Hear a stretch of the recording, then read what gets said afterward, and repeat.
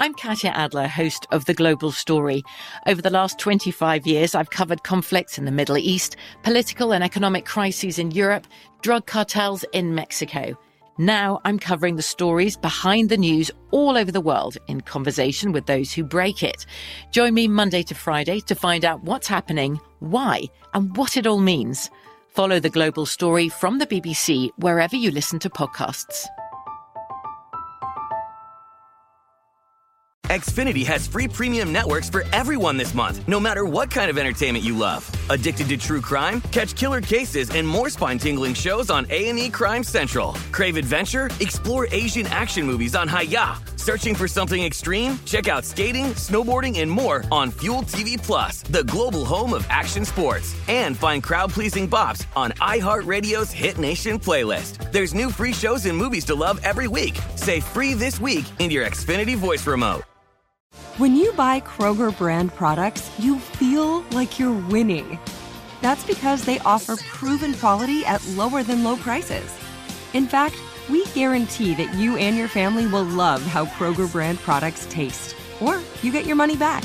So next time you're shopping for the family, look for delicious Kroger brand products, because they'll make you all feel like you're winning.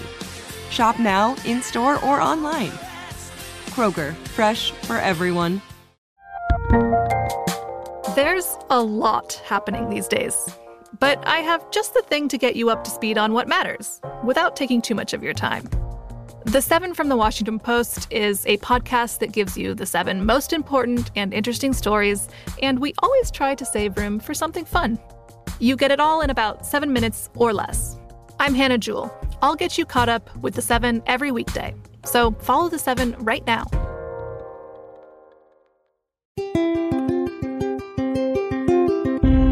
On this episode of Newt's World, according to my guest today, we're a, quote, nation of victims. And I have to tell you, I wondered a little bit what he meant by that. The premise of his new book is, quote, hardship is now equated with victimhood, the pursuit of excellence and exceptionalism are at the heart of the American identity, and the disappearance of these ideals in our country leaves a deep moral and cultural vacuum in its wake. But the solution isn't to simply complain about it. It's to revive a new cultural movement in America that puts excellence first again. I've always agreed we are a country founded by American exceptionalism, and I also believe that instilling those values in future generations will continue America's competitive leadership in the world. Here to discuss his new book, I'm really pleased to welcome back my guest, Vivek Ramaswamy, somebody who I really enjoyed about 13 months ago when we discussed his first New York Times bestseller, Woke Inc. He is the author of the new book, Nation of Victims, Identity Politics, The Death of Merit, and the Path Back to Excellence.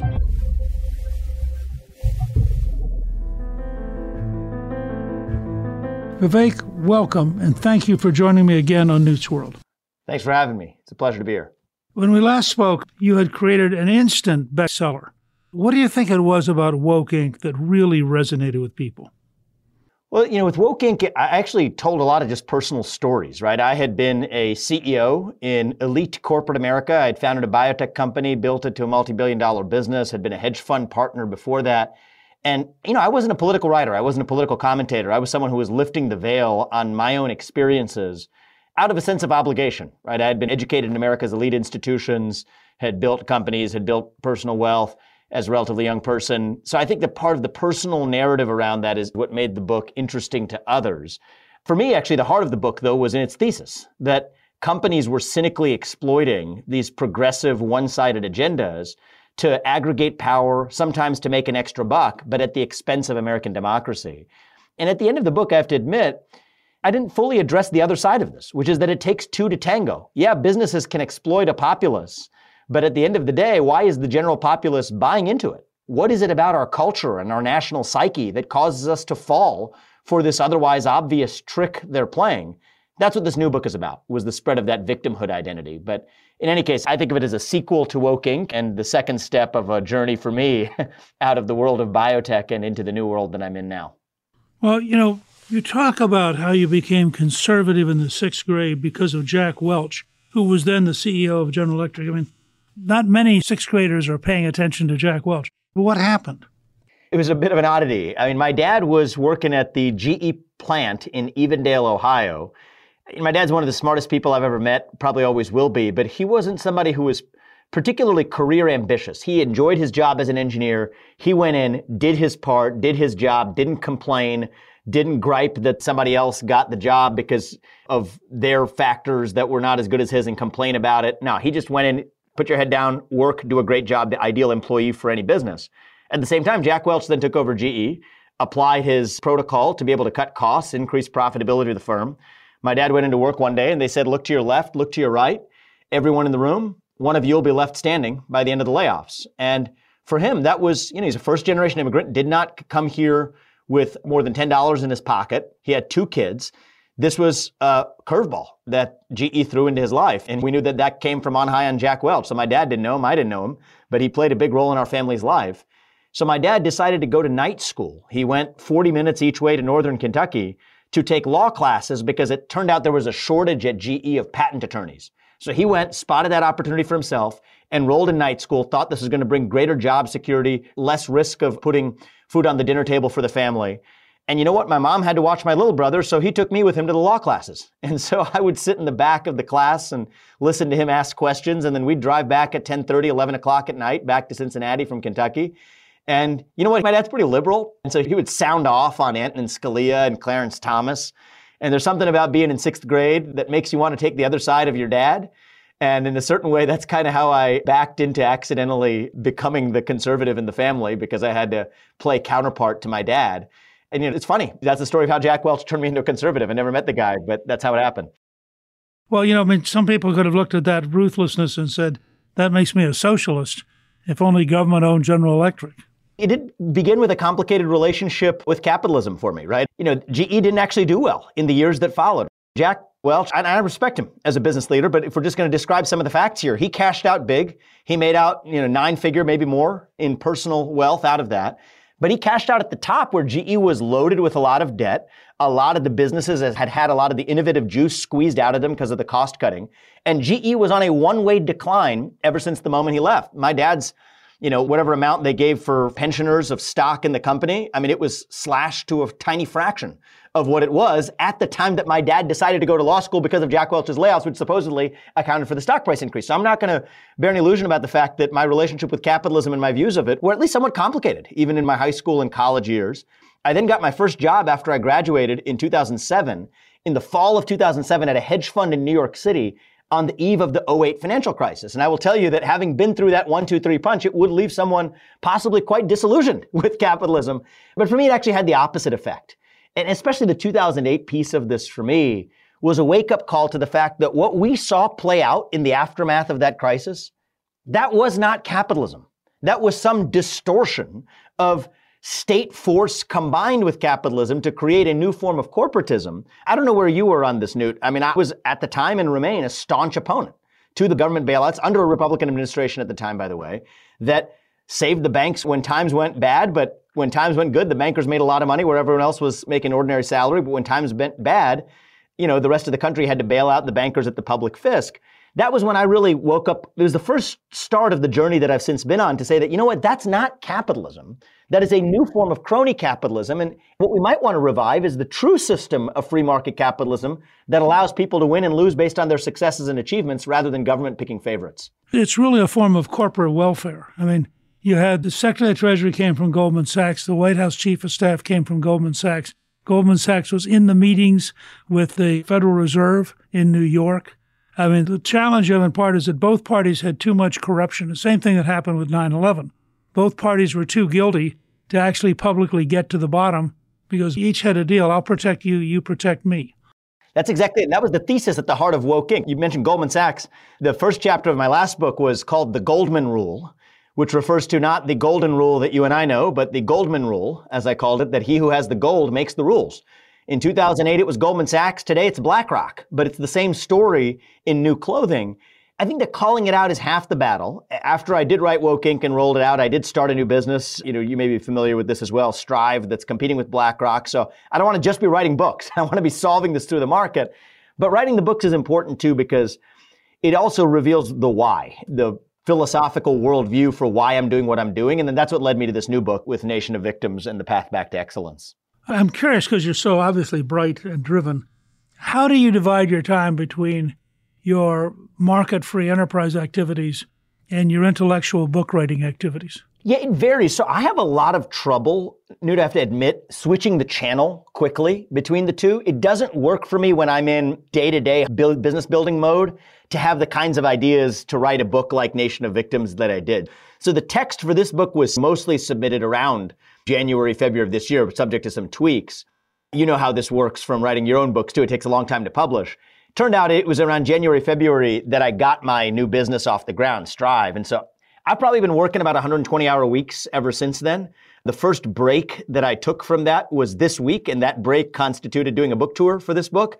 But that's what my break from the business looked like. But right now, I'm definitely in a phase of, between 100 and 120 hours a week, hunkered down, building the team here in Columbus, Ohio, around the clock, getting Strive off the ground. But I did take a little vacation to launch this book this week. I always tell young people, you are guaranteed by your creator the right to pursue happiness, which is an active verb, and you can have the biggest dream you want, but just remember, the big dream takes a lot of work to become a big reality. And everybody I know who's successful works hard. I don't know anybody successful who doesn't work hard. It might work that way in other countries where success is bestowed upon you through intergenerational means. That was the old world European way. In some ways, it's the modern Chinese way, right? China doesn't have the great tradition of philanthropy, doesn't have the great tradition of the self-made man that you see in the United States. But at least in the American way, the way the American dream works is you can pretty much achieve anything you ever want with your own hard work, your own commitment, your own dedication. That is the American dream. I think we have forgotten that dream. As I sometimes say, when you wake up from a dream, you remember what it felt like, but you forget what it was all about. I feel like we're in a phase in our national history where you can still remember what that dream felt like, but you forgot what the dream actually was. And if I have one goal above all else, I'm going to have to tell you it is reviving that dream for the next generation of Americans. Part of that is by living it. I didn't think I was going to start another business. I thought I was done after I had built my biotech business. I thought I was moving on to writing books. But at the end of the day, I said, look, we can shine a spotlight on the problem and complain about it all we want. We also have to lead by example. And for me, much more appealing than politics was to do this through the private sector, where you're actually in charge and able to bring competition to the market. So, that's what led me to this second career phase of mine, where I guess I'm back at it in the business world again. So tell us intellectually, how did you migrate from Woke to Nation of Victims? What was the thought process? I had some incomplete work at the end of Woke Inc. Right? Woke Inc. was all about spotting the problem. The final chapter of Woke Inc. was a chapter titled, Who Are We? That was the name of the chapter. And the thesis of that chapter was that actually the real diagnosis for all of the woke epidemic was a black hole of identity at the heart of the American soul, where I'm part of a generation of millennials. People younger than me are part of a generation of Gen Z that is hungry for a cause, hungry for purpose and meaning and identity, yet in a moment in our history where the kinds of things that used to fill that hunger for purpose, things like faith or patriotism or hard work for that matter, or family, whatever it might have been, those concepts have receded in American life.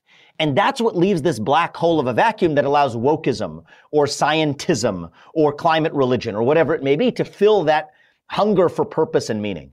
Well, that was a diagnosis, but the solution I didn't really get to in Woke Inc. And I think the solution to me was, how do you then fill that void with something more rich and more meaningful that dilutes the poison to irrelevance? And in a certain way, I have to say that it was a look in the mirror, where I was looking in the mirror and I was doing a great job. Cable television would have me on every other night and, pointing out some hypocrisy or other on the other side. But if I look in the mirror and ask myself, how much am I actually moving the ball forward for the American revival just by intellectualizing easy hypocrisies I could point out on the other side?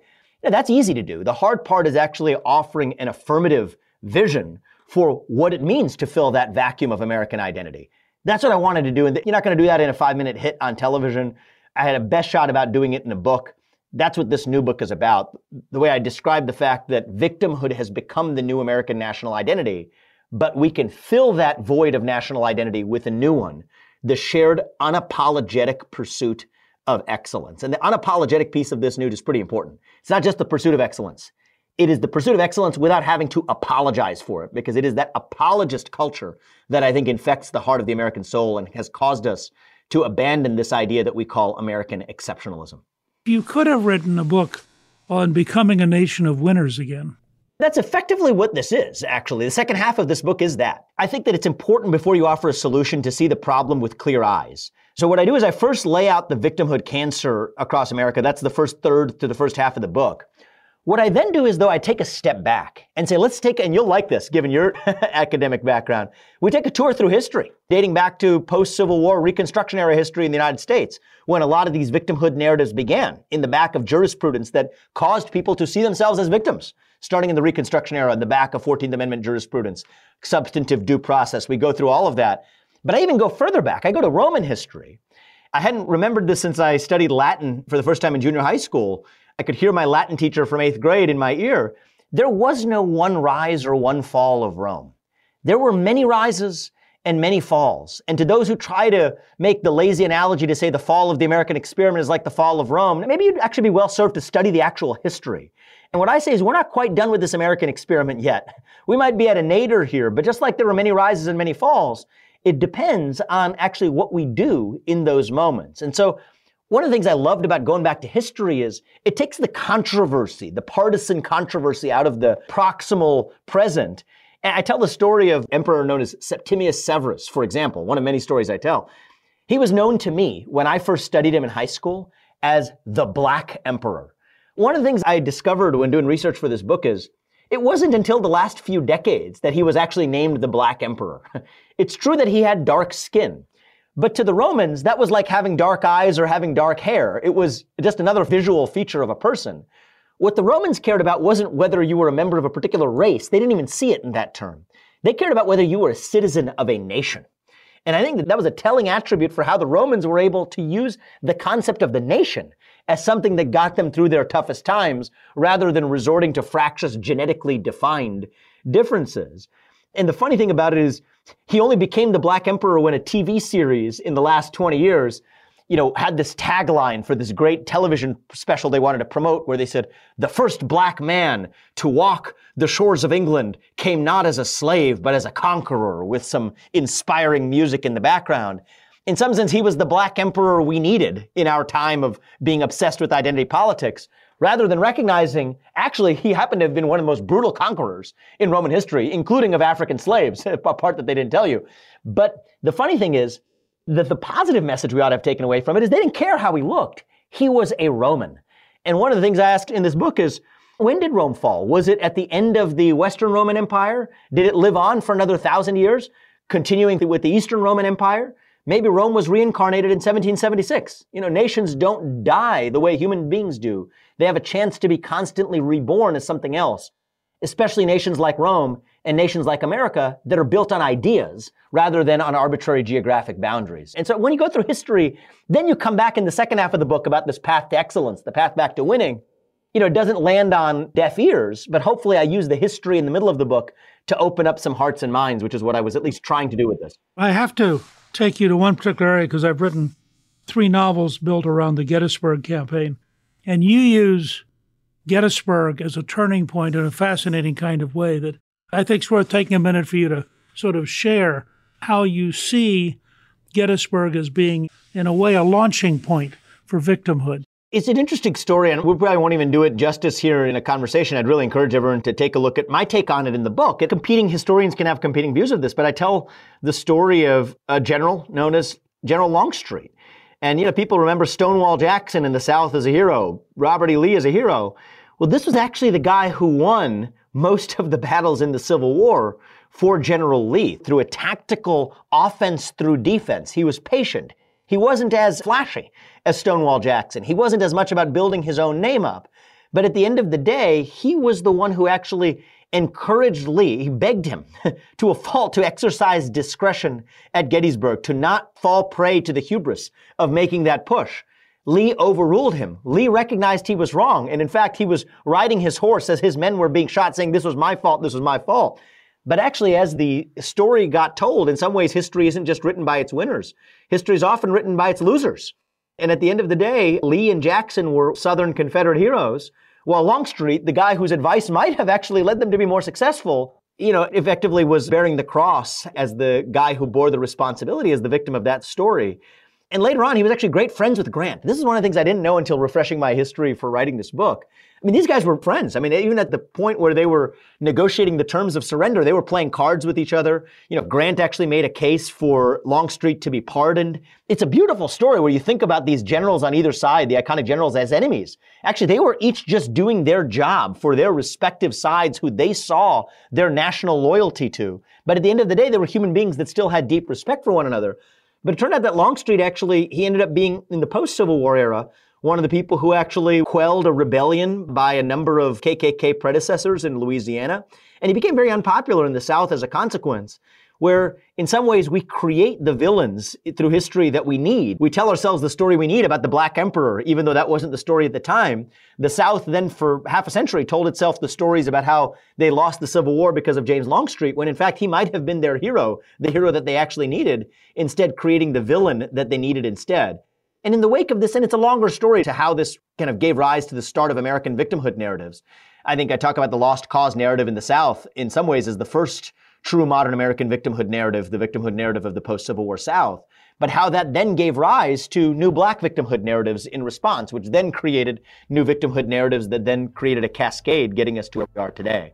So I love going through the history, though, because in a certain sense, that gets us past the conservative liberal boundaries through which we're committed to viewing every issue today to sort of take a more holistic American perspective. This book is made for people who enjoy history much more than Woke Inc. was, let's just say that. But if that fits you, then I hope it's a book that you'll enjoy and learn something from.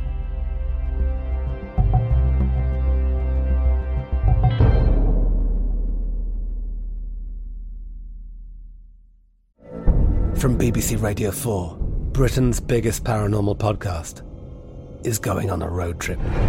I thought in that moment, oh my God, we've summoned something from this board. This is Uncanny USA. He says, somebody's in the house, and I screamed. Listen to Uncanny USA wherever you get your BBC podcasts, if you dare.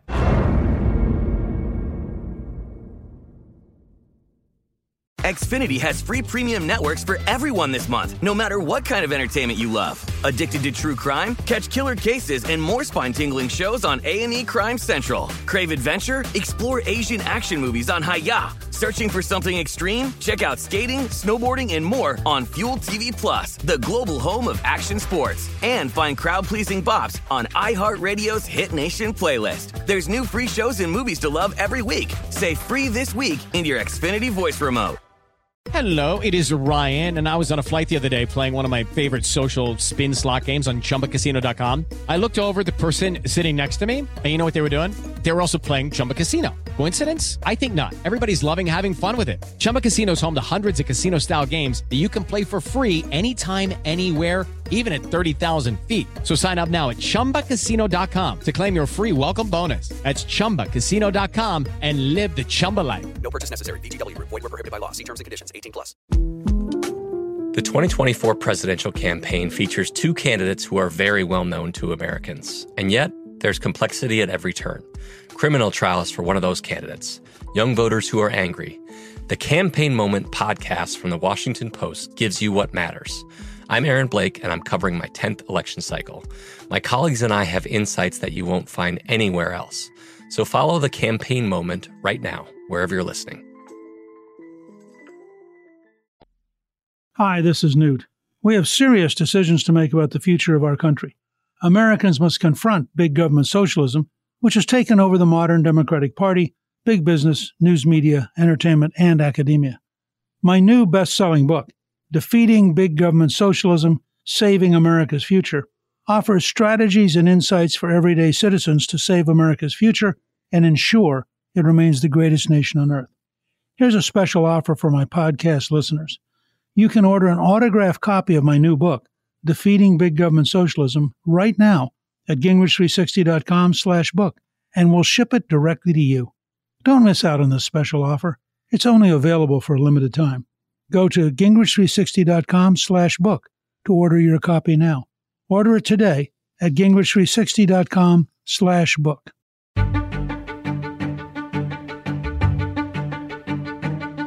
I mean, one of the fascinating points you make that I had not thought about the way you wrote it is that the 14th Amendment's due process clause opened up sort of a whole bag of worms that we're still trapped in. Exactly. So yeah, this is an interesting and untold story. I don't believe any other legal historian has covered this ground, but there was the Privileges and Immunities Clause in the 14th Amendment. And this is what I thought the writers of the 14th Amendment actually intended to be the most important of the clauses. It's the reason he put it first. What are the privileges and immunities of citizenship? And I think that is the question we have yet to answer. We need to answer today. What does it mean to be a citizen of this country? What are the privileges? What are the immunities? And what are the duties associated with citizenship? Unfortunately, we never had a chance to answer that question because of a really bad decision in the case called the Slaughterhouse Cases, where the Supreme Court effectively said that was just an administrative clause of the 14th Amendment. But what that created was a need for the court to then find all of its answers through the substantive due process clause. And I think that was the beginning of the death of our jurisprudence in this country. Speaking of Antonin Scalia, who we spoke about before in the context of my father, this was probably one of his life's work, was to point out the legal betrayal at the heart of what you call substantive due process. That's what ultimately led to Roe v. Wade, identifying substantive rights in the due process clause that never existed in the Constitution. But what the due process clause and substantive due process says is that, okay, there are certain rights that the Constitution basically has to guarantee. The court could have gone to the Privileges and Immunities Clause of the 14th Amendment. That would have made more sense, that if you're a citizen of this country, and by the way, the beauty of that is it didn't say all persons. It said all citizens. So what are the rights that you gain as a citizen of this country? That's not just a human right. Human rights are a different thing. Human rights aren't codified in the Constitution. Human rights are a colloquial discussion. But what are the rights that if you're a citizen of this country you ought to enjoy? The court never really took that up, even though that's what the framers of the 14th Amendment wanted them to take up. And instead, the court just started making up all kinds of invisible rights, like the right to privacy or whatever that was codified in the right to have an abortion in Roe v. Wade, that I think led us down a path to say that a lot of the victimhood narratives and identity politic narratives and even the racial, equality that we have to locate into some of the jurisprudence came from this idea of substantive due process, which I think in this new court now is maybe in the process of being turned around. If you look at the kinds of things Clarence Thomas has been saying in the wake of Roe's overturn, the problem is it took us a century and a half to get there. But a lot of the victimhood narratives that were created in the last century and a half, I trace back to some of the failed jurisprudence around substantive due process relating to the early cases around the 14th Amendment. One of the things you point out in terms of people who, in effect, have been substantively cheated is that Asian Americans are being discriminated against in college applications.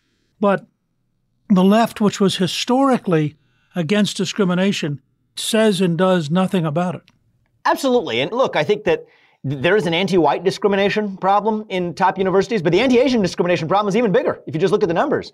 And, the average SAT score required to get into a top college, if you're an Asian American applicant relative to a black one, is over 400 points. And for a test that's only 1,600, where you can't get less than 500 if you try, you have to try really hard to get less than 500. That's a huge swing at the end of the day.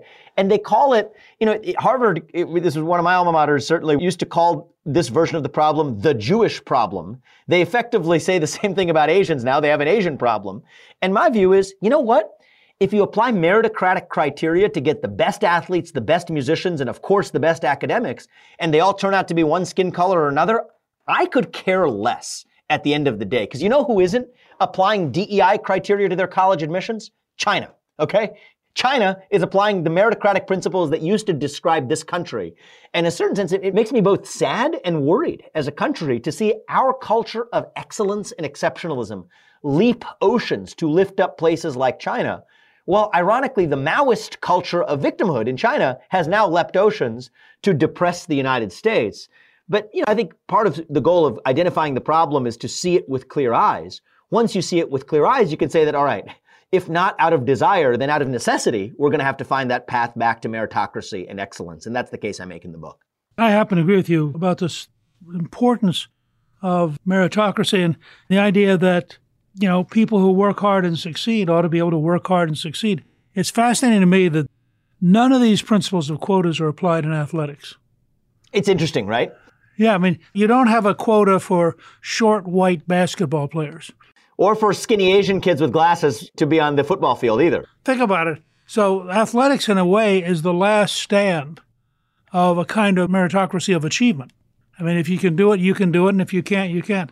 Everyone told me I wasn't allowed to write this chapter, but I have a chapter on black victimhood in this book. I think you cannot have a thorough book about victimhood culture in the United States without taking a clear-eyed lens at black victimhood. They say you can't write that because you're not black. I don't believe in those kinds of distinctions. I think that if you actually care about black lives in this country, you're going to have to talk openly about the culture of victimhood that permeates much of black America, especially in the inner city and other poor and disempowered communities. And I can go into that, Newt, but one of the things I do in the chapter that comes, I think, right after that, is I have a separate concern about the spread of victimhood culture to the right. And just as much as we have a black victimhood culture in this country, we also have an emerging version of white victimhood culture to say, well, you know what? You guys claim those grievances. Well, guess what? We're going to claim bigger grievances in response. And then you know what? The Asians are now getting in on the game too. So my parents came to this country as immigrants. I was first generation. When I look at my kids' generation, the second and third generations, they're coming up with their own victimhood narrative saying, well, I'm actually a person of color and I've been through all kinds of hardships that, by the way, it is your grandparents who went through the real hardship, coming halfway around the world without a dime in their pocket to be able to make the life that you enjoy today, yet you're the one spinning up the victimhood narratives. And so my concern is that rather than seeing, for example, the conservative movement rise up, or even second generation Asian Americans rise up and say, you know what, we're going to defeat victimhood with excellence and meritocracy.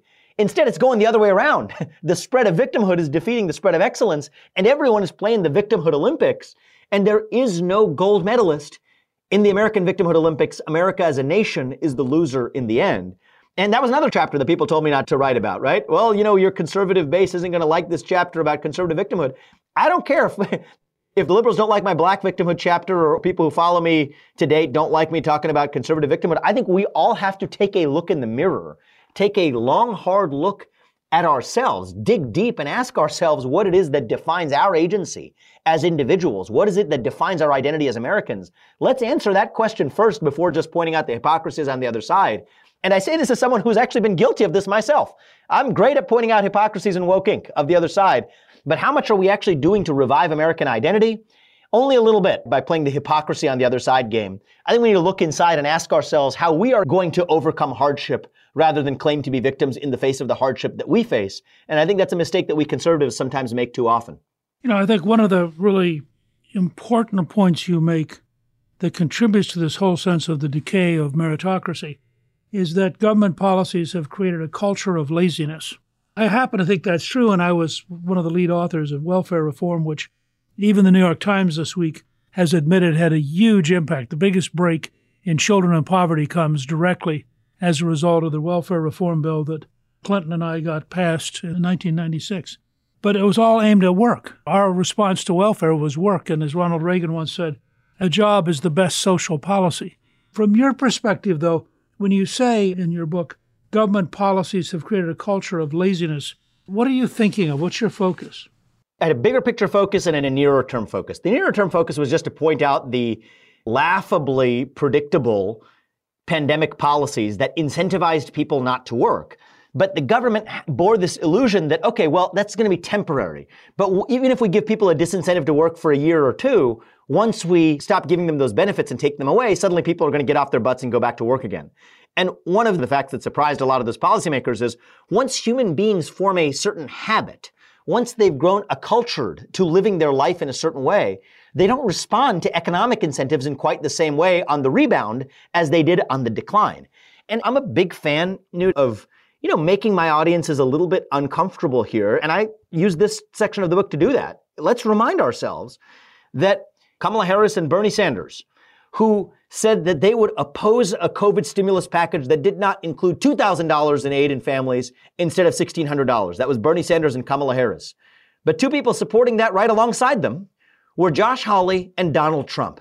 And I think that while this is a problem that mostly lands at the feet of the Democrats, I think that this is another one where conservatives have to look themselves in the mirror and say, what role did we play in also pandering to the Roman version of bread and circuses? Okay, if the government aid is the bread, then the identity politics is the circus. I think the left definitely has more of a monopoly on the identity politics, but both parties have a little bit of blame on the bread problem of throwing bread to the masses. As we often joke, it's never legal to bribe a citizen to vote for you unless you're using government money to do it. And at the end of the day, we have created this culture of laziness. Now, why has that had such staying power? And this is the other part I hit in the book, is that victimhood fits laziness like a glove. And what I mean by that is actually what's at the heart of this is generational sloth. people are lazy. It is one of the human vices. As I even bet in making my business decisions, never bet against the principle of human laziness. When you're doing a partnership with another company, figure out what gets the guy on the other side to get home at 5 o'clock. That's what's going to get your deal done. But at the end of the day, now, this isn't people admitting their laziness. Take a woman like Doreen Ford. Okay, she was one of the leaders of the so-called anti-work movement over the last couple of years during the COVID-19 pandemic. Multiple gender identities, whole nine yards, exactly fits a certain stereotype that you might expect of someone leading this kind of anti-work crusade with a veneer of social justice behind it.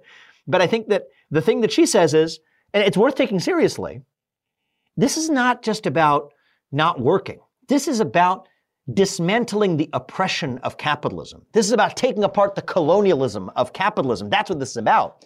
And when you give this attitude of laziness the moral legitimacy, the moral sanctimony of actually having a moral mission behind it, that's what gives it staying power. So it's not just that people are lazy.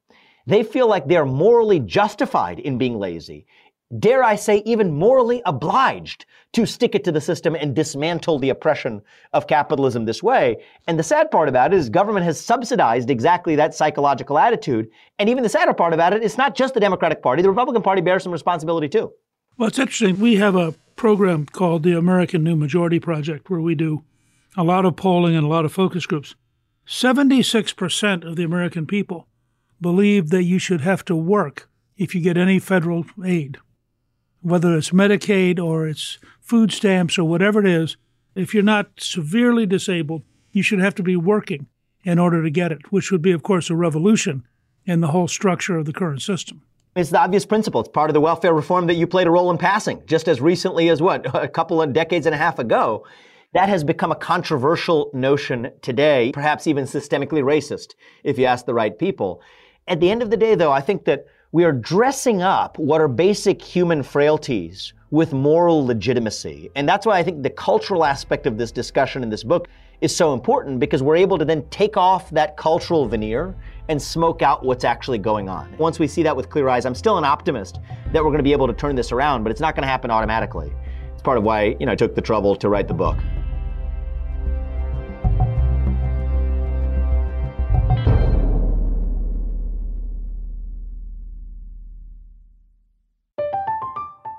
I'm Katya Adler, host of The Global Story. Over the last 25 years, I've covered conflicts in the Middle East, political and economic crises in Europe, drug cartels in Mexico. Now I'm covering the stories behind the news all over the world in conversation with those who break it. Join me Monday to Friday to find out what's happening, why, and what it all means. Follow The Global Story from the BBC wherever you listen to podcasts. Xfinity has free premium networks for everyone this month, no matter what kind of entertainment you love. Addicted to true crime? Catch killer cases and more spine-tingling shows on A&E Crime Central. Crave adventure? Explore Asian action movies on Hi-YAH. Searching for something extreme? Check out skating, snowboarding, and more on Fuel TV Plus, the global home of action sports. And find crowd-pleasing bops on iHeartRadio's Hit Nation playlist. There's new free shows and movies to love every week. Say free this week in your Xfinity voice remote. It is Ryan here, and I have a question for you. What do you do when you win? Like, are you a fist pumper, a woohooer, a hand clapper, a high fiver? I kind of like the high five, but if you want to hone in on those winning moves, check out Chumba Casino. At ChumbaCasino.com, choose from hundreds of social casino-style games for your chance to redeem serious cash prizes. There are new game releases weekly, plus free daily bonuses. So don't wait. Start having the most fun ever at ChumbaCasino.com. No purchase necessary. VGW. Void where prohibited by law. See terms and conditions. 18+. The 2024 presidential campaign features two candidates who are very well known to Americans. And yet, there's complexity at every turn. Criminal trials for one of those candidates. Young voters who are angry. The Campaign Moment podcast from the Washington Post gives you what matters. I'm Aaron Blake, and I'm covering my 10th election cycle. My colleagues and I have insights that you won't find anywhere else. So follow The Campaign Moment right now, wherever you're listening.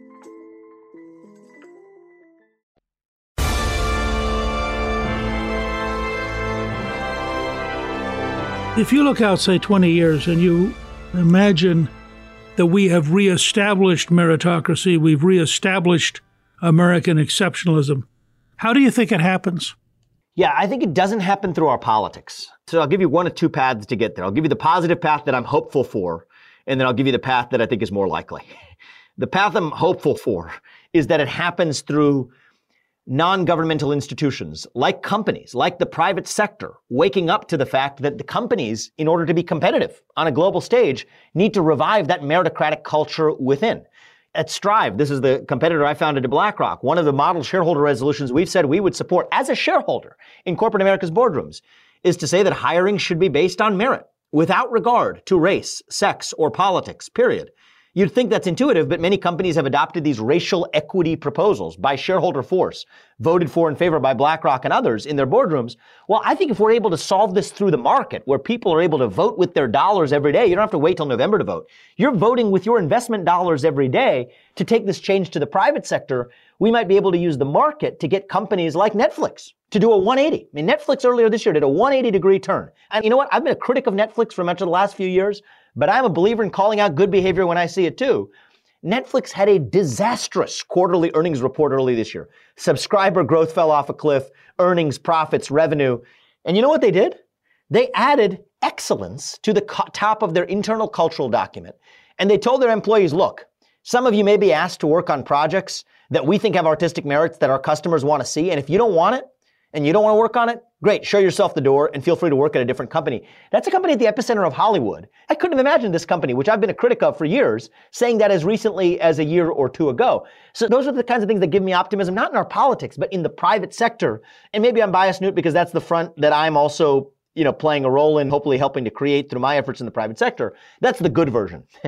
Here's the realist version, is that it may just happen as a matter of necessity. Okay, and what do I mean by that? One word, China. I go through in the book an analogy, a deep study of the Punic Wars, why do I do this in the middle of a book about American victimhood and American excellence? Well, I think history gives us a lens. And you often hear, the San Antonio Spurs coach, Greg Popovich, a legend. I like the guy, right? He often asks the question, I sometimes think we're Rome. We're in the beginning of our decline. One of the things I say in the book is, we would be so lucky as to be Rome. The real question we ought to be asking is, might we be Carthage? Okay, Rome and Carthage were drawn into a conflict over a little island called Sicily. I wonder whether Taiwan might end up being the Sicily of our era. And we may indulge ourselves through analogies, humble brags, asking ourselves whether we're Rome over a decline. The Roman Empire lasted thousands of years. We're 250 years into our experiment. The question we should be asking ourselves, if we're really giving into these victimhood narratives and giving up on our meritocratic culture, we might be closer to being Carthage than to be Rome.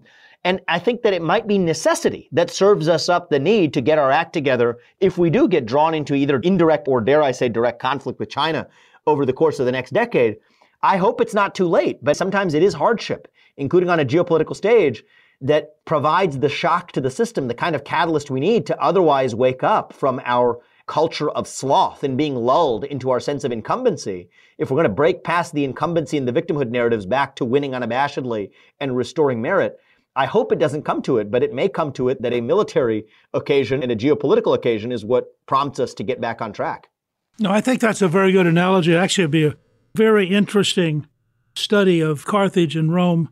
I had some friends who actually, during the Cold War, formed a group that called itself the Carthaginians because they saw the Soviet Union as potentially being Rome, and they wanted to get people to realize that this was a life and death struggle. I'm amazed I didn't come across that. Good for them, though, because they lit a fire. That's kind of what I'm trying to do in this book, is I make a provocative case that, maybe are we Carthage? I want to light a fire under the feet of the American soul, and hopefully we wake ourselves up out of this sense of entitlement that we otherwise suffer. I think we have two very real patterns of threat. One is the straight-out military defeat, which I think is more possible than the Pentagon thinks. The other is just gradual decay, not just with China, but also with India. I mean, the capacity of both of those countries to continue to invent the future is pretty powerful. So here's where I'm going to admit something to you, or I'm going to remind you of something you probably don't know. You said we first met 13 months ago. That was sort of true. We actually first crossed paths about 13 years ago, but, you were on a stage and I was in the audience, so you didn't know we met. But I remember two things you actually said during that speech. This might have been when I was a student at Harvard and you might have come to the Kennedy School. You probably don't even remember this.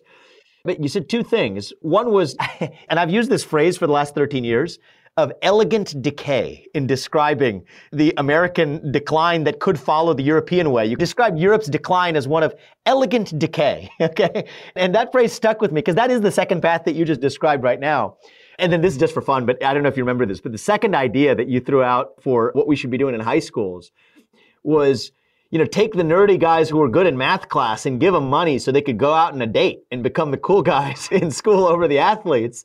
And let's start the prize system. But, in certain ways, you've been thinking about reviving this culture of merit and exceptionalism more than most. And so I didn't quite use those ideas in this book, but I will say the subtext of those ideas shows up all over this book, actually.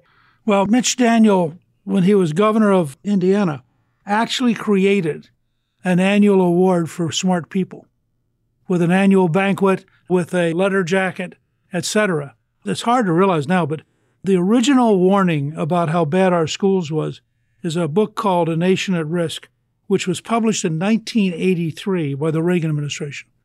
And here we are, we're almost 30 years later, and if anything, it's worse.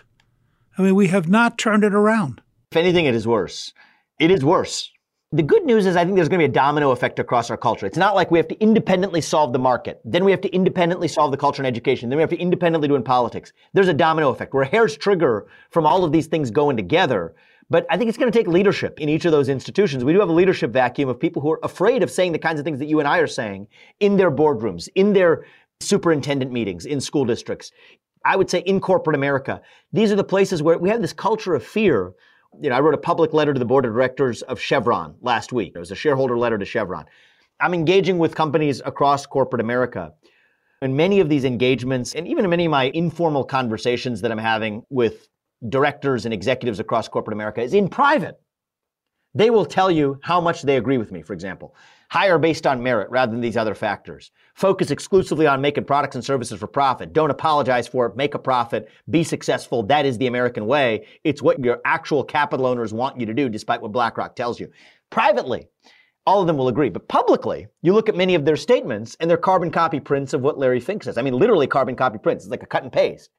And I think that might sound depressing, but I actually think it's an opportunity where once you change the conversation even a little bit, you have a discontinuous leap. It's a quantum leap to changing the culture. And that's why I'm so focused on doing this through the private sector, because in doing the world of partisan politics, you're confined by the jersey of the team you wear. The other team's jersey tries to characterize everything you say through a partisan lens. I thought of running for office. I said, forget about that. Let's actually pick the lower hanging fruit.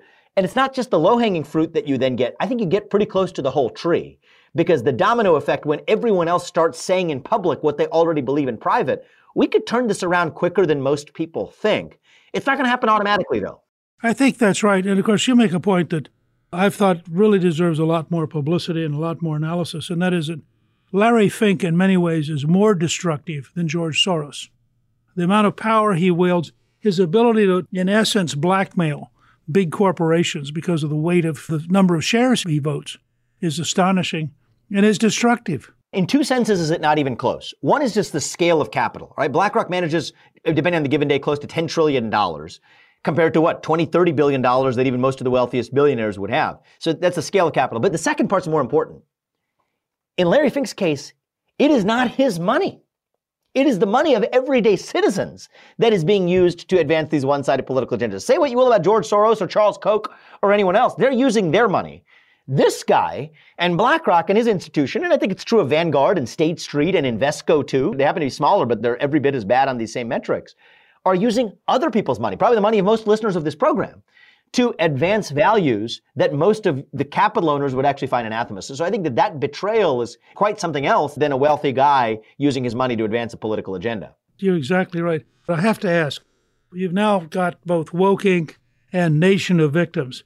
So what are you beginning to think about as your next book? Well, you're the first person I'm sharing this with, and it's still subject to change, so don't hold me to it. But I'm liking the title of my next book as The Heist, actually.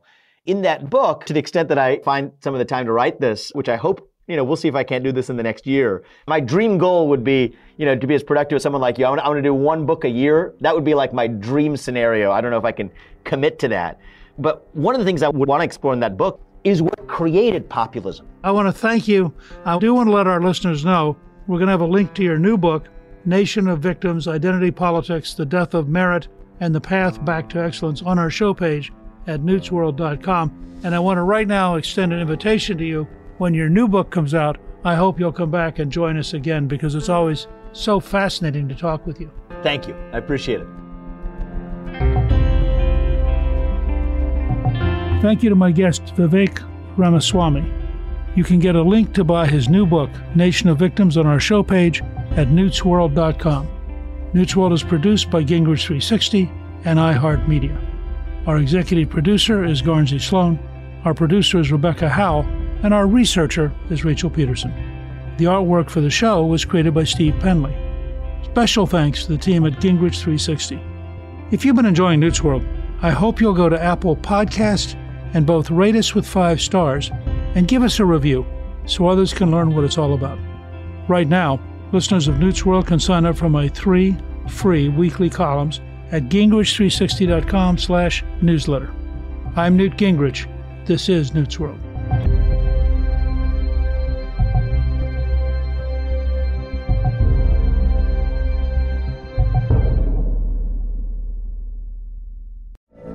From BBC Radio 4, Britain's biggest paranormal podcast is going on a road trip. I thought in that moment, oh my God, we've summoned something from this board. This is Uncanny USA. He says, somebody's in the house, and I screamed. Listen to Uncanny USA wherever you get your BBC podcasts, if you dare.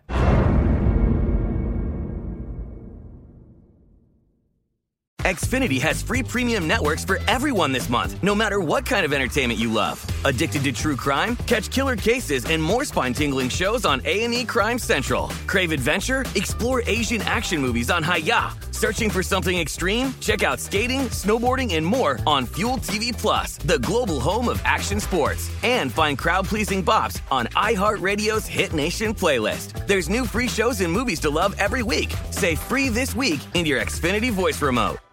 Xumo Play is your destination for endless entertainment. With a diverse lineup of 350-plus live channels, movies, and full TV series, you'll easily find something to watch right away. And the best part? It's all free. Love music? Get lost in the 90s with iHeart 90s, dance away with hip-hop beats, and more on the iHeartRadio music channels. No logins, no signups, no accounts, no hassle. So what are you waiting for? Start streaming at play.xumo.com or download from the app and Google Play stores today. All you can stream with Xumo Play.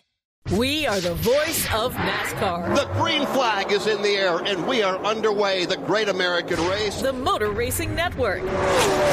NASCAR Cup, Xfinity, and Craftsman Truck Series Racing live on your hometown radio station and MRN or NASCAR.com. Martinsville, Talladega, the Chicago Street Course. We have the side-by-side action and last lap passes for the win. Photo finishes. Ryan Blaney will win. The voice of NASCAR, the Motor Racing Network.